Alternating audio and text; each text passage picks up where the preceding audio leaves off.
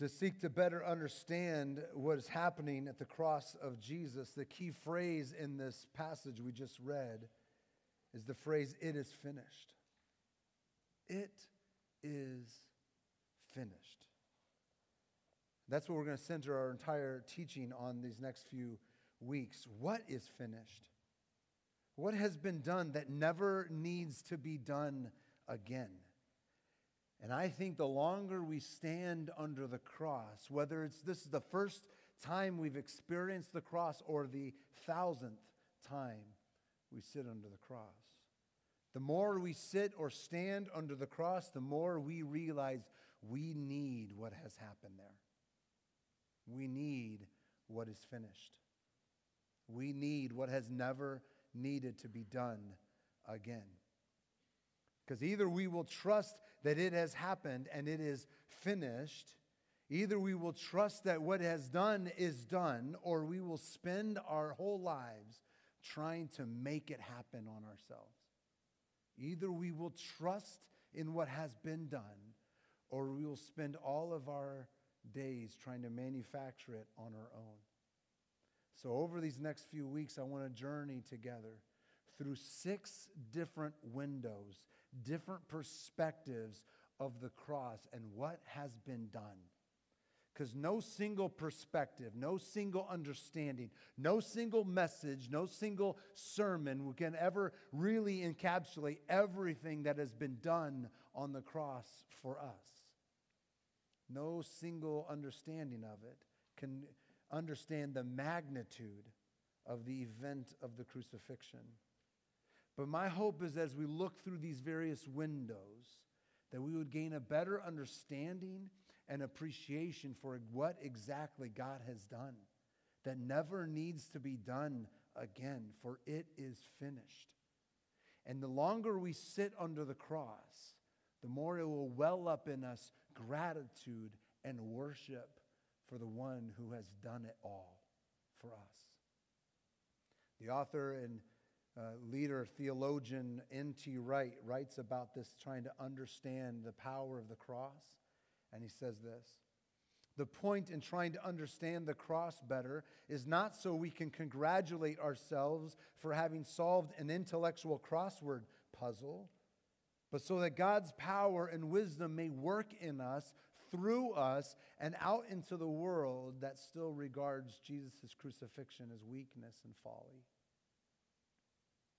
See, the whole point here is not that we just gain a whole bunch of knowledge for knowledge's sake, but the more we stare at the cross and understand what is finished, the more the power of the cross and the power of God's wisdom works in us to recognize we need what was done and to live under that.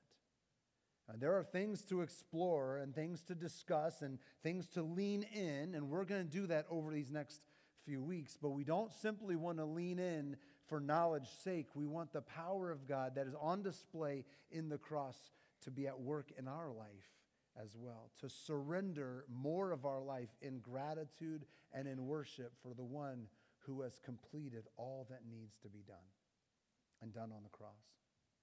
So wherever you are in the life of faith of Jesus, as we explore these different kind of perspectives, my prayer for us is that you and I would be more in awe of Jesus, more in awe of the work that He has done for us. And we would surrender more of our life to His power and His goodness and His kingship, for He alone is worthy of everything. We're going to read a densely packed passage this morning, because nobody has ever helped us to understand, to help the world to understand the power of the cross. Nobody has done more of that than the Apostle Paul and the writings of the New Testament. So if you have a Bible with you, I invite you and encourage you to open to Romans chapter 3. Because Romans chapter 3 is a densely packed passage that will understand one of the first windows into understanding the crucifixion. That the crucifixion enables our justification, how we are declared right before a holy, loving God. How are we made right? Paul says is by the crucifixion of Jesus. So in this densely theologically packed passage, Romans chapter 3, starting in verse 21, the Apostle Paul writes this. Apart from the law, the righteousness of God has been made known, to which the law and the prophets testify. This righteousness is given through faith in Jesus Christ to all who believe. There is no difference between Jew and Gentile, for all have sinned and fall short of the glory of God, and all are justified freely by His grace through the redemption that came by Christ Jesus. God presented Christ as a sacrifice of atonement through the shedding of His blood to be received by faith. He did this to demonstrate His righteousness, because in His forbearance He had left the sins committed beforehand unpunished.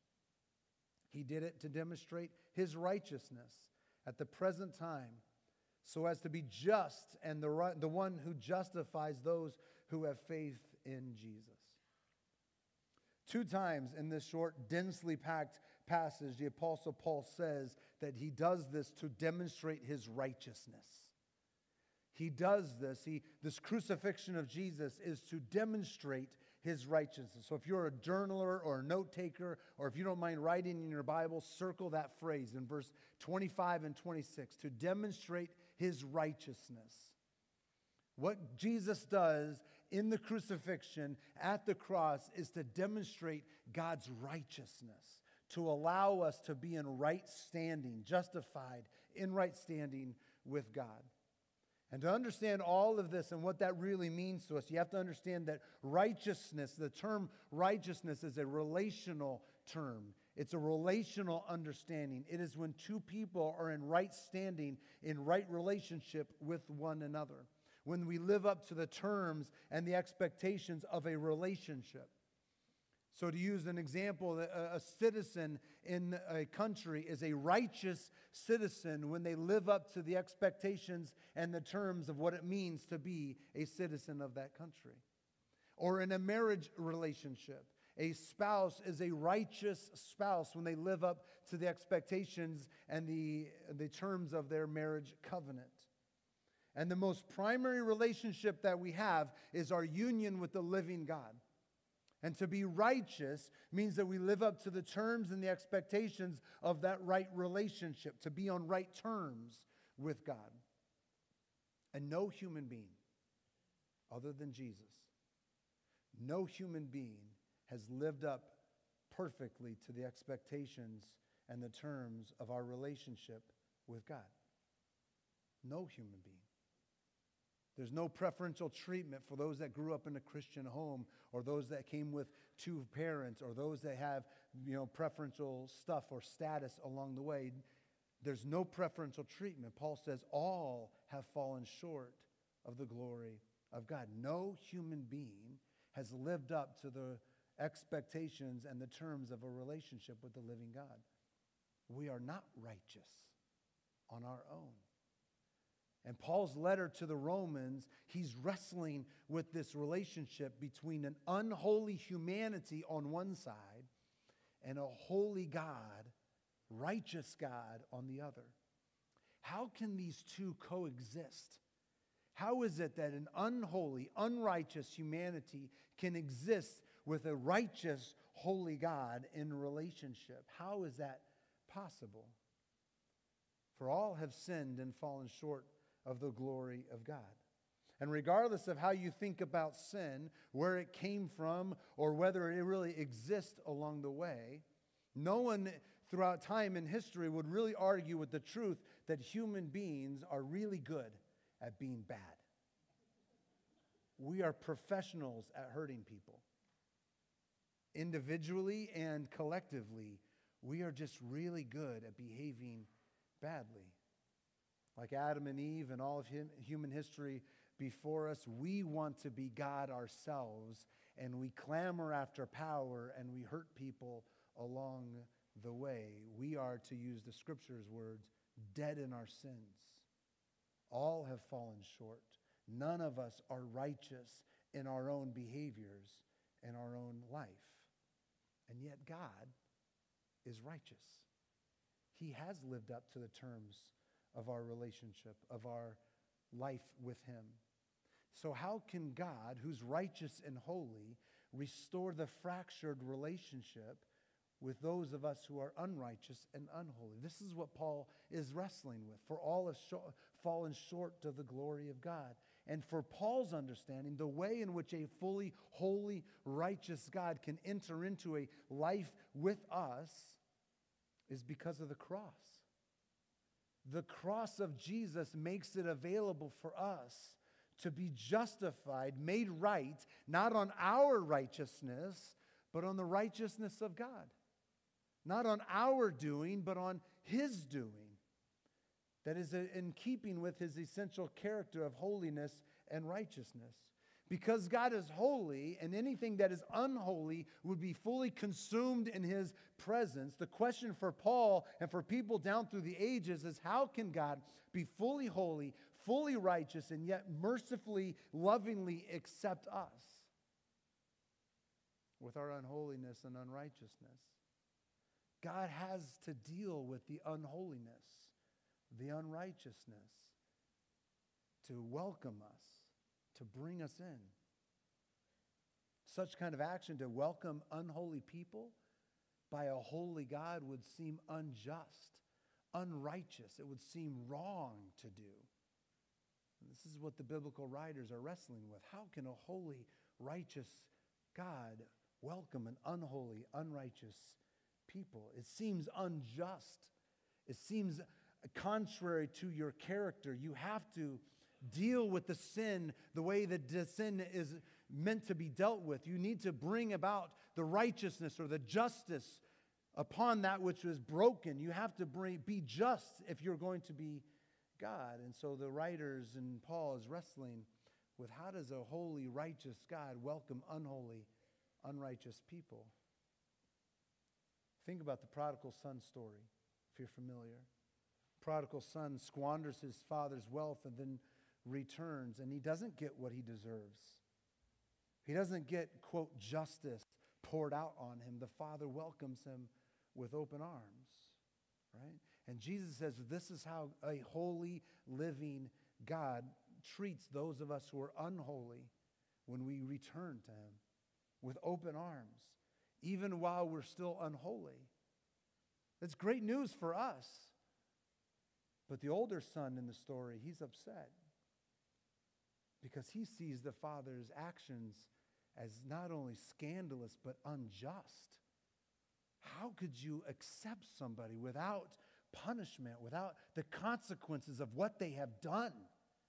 How can you welcome somebody with open arms, someone unholy and unrighteous who have fractured your relationship and just wink at sin and just skirt it under the rug? How can you do that? If you are just and righteous and holy, how can you accept that which is unholy and unrighteous? So the older brother is not just sibling rivalry and jealous. He's looking at the father going, what you are doing is not right.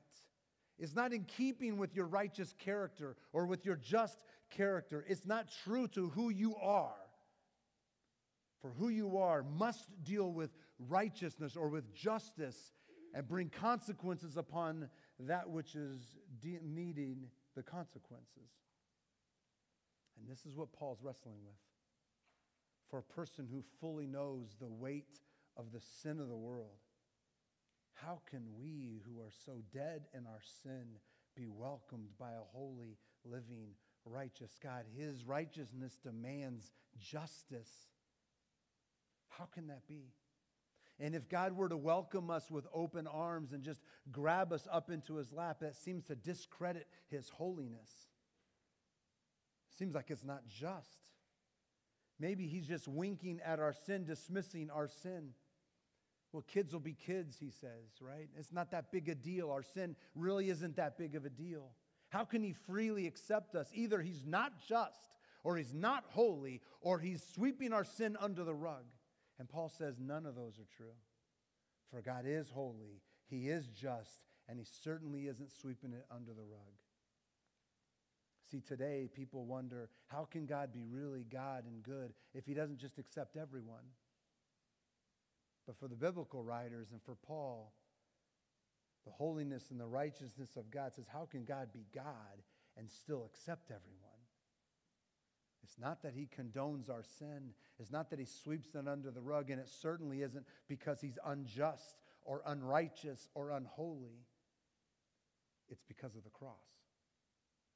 It's because his justice and his righteousness is on display at the cross. That and that only is how we are able to live in a righteous relationship with God. The whole narrative of a God who sweeps our sin under the rug and doesn't care all that much about it, just kind of brings us in. There's no justice there. That undermines the entire narrative of the Christian story. And it shrinks the glory of God. It brings God's glory down. And while it may seem encouraging or maybe even inviting to think of God as a holy or an eternal kind of teddy bear in the sky that just loves us with no big deal, the darkness around us, the darkness in our own life recognizes that God needs and has to be fully just. And there has to be consequence.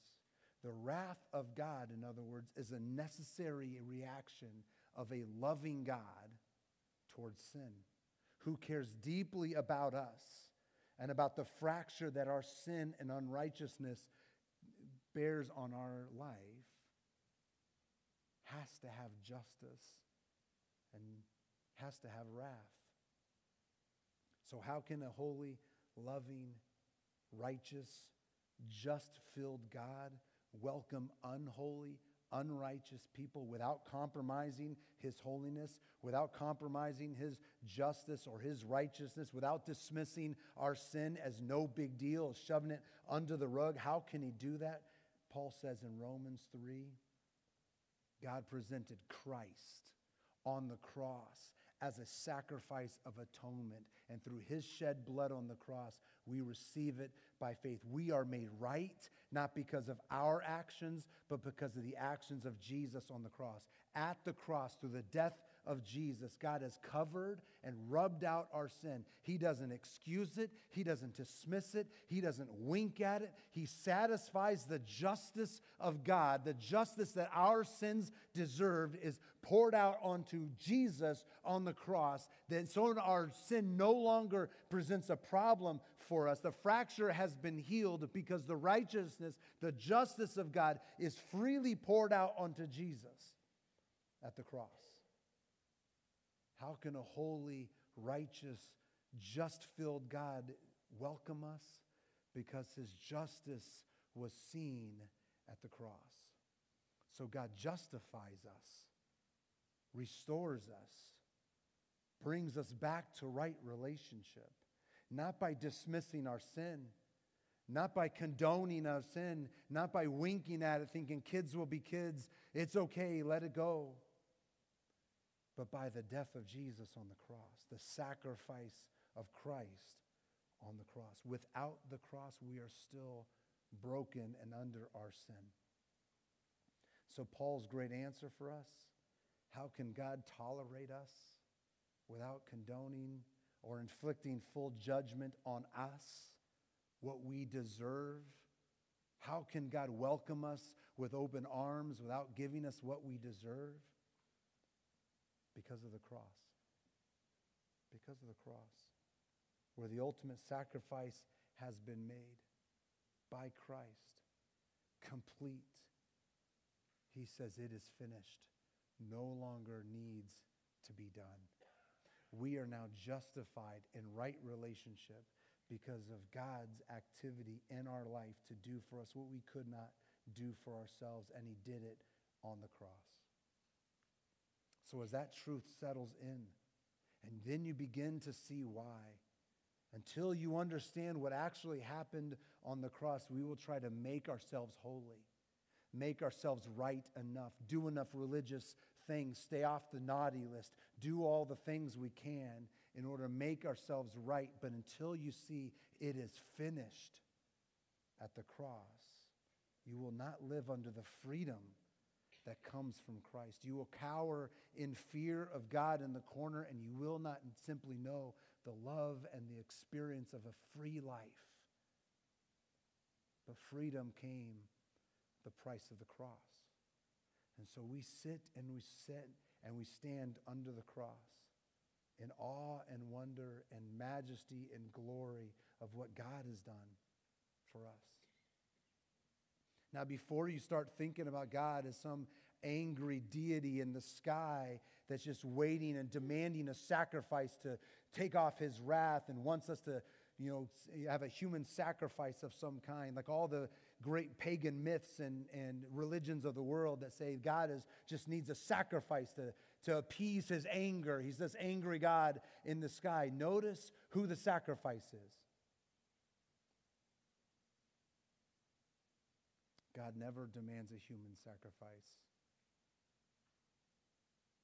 The sacrifice is not a human child or a person to throw themselves into the volcano to appease the gods of the world. The sacrifice is God himself takes upon the judgment of sin himself. He doesn't demand you do it, for it is done in him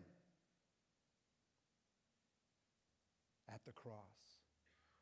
All judgment is poured out on the only begotten Son of God, Jesus the Christ. God is not an angry God in the sky just waiting for some human sacrifice to appease his anger and bitterness. He holds it himself. The sacrifice is God. Jesus hangs on that cross. The only begotten Son, the Word made flesh, the Creator becoming created, bears the righteous judgment, the wrath of God on himself. And as he hangs, darkness falls over the earth. And for those 3 terrifying hours, he cries out in agony and finally says, "It is finished." God does that to demonstrate his righteousness, his justice. His holiness demanded a sacrifice, and God's love provided it for you and for me. Remember who the sacrifice is. This is not some person on the side who's good enough. This is God himself. God expresses his holy wrath against himself and then cries out, "It never needs to be done again." You are not right because of what you do. You are not right because of the religious things you do. You are made right because of the cross and because of the cross only. So when the loving, living God accepts you with open arms, while you are still unholy, while you are still unrighteous, while you are still broken, when he welcomes you with open arms, he's not compromising on his deity. He's not condoning your sin. He's not ignoring moral accountability, for it is all poured out on Jesus at the cross, and he embraces you because it is finished. When that truth settles into us, then overwhelming worship and gratitude ought to well up into our hearts and to our bodies, and we surrender our will to his will. God's word to us is always grace. Action in our life to do for us what we cannot do for ourselves, and it is based on his righteousness, what is demonstrated for us at the cross. See, my friends, my hope, whether you have heard this for the 1,000th time or this is the very first time you are hearing this, is that it would deepen your love for God, deepen your desire to offer yourselves holy and wholehearted devotion to the one who makes you right, not by what you do, but by what has been done. May that inspire worship and a wholehearted devotion for him and for him alone. How does God welcome you, restore you? Because of what you have done? Certainly not. Thanks be to God, it is finished. It is done. And I stand freely justified, forgiven, not because of my righteousness, but because of Jesus' righteousness. Let me pray for us and for you today. Father, we ask that you would inspire and equip us to see you more clearly and the work that is done on our behalf at the cross. May it well up in extemporaneous worship, gratitude, for you are worthy of everything. You have made us right, declared us righteous because of the righteous work of Jesus.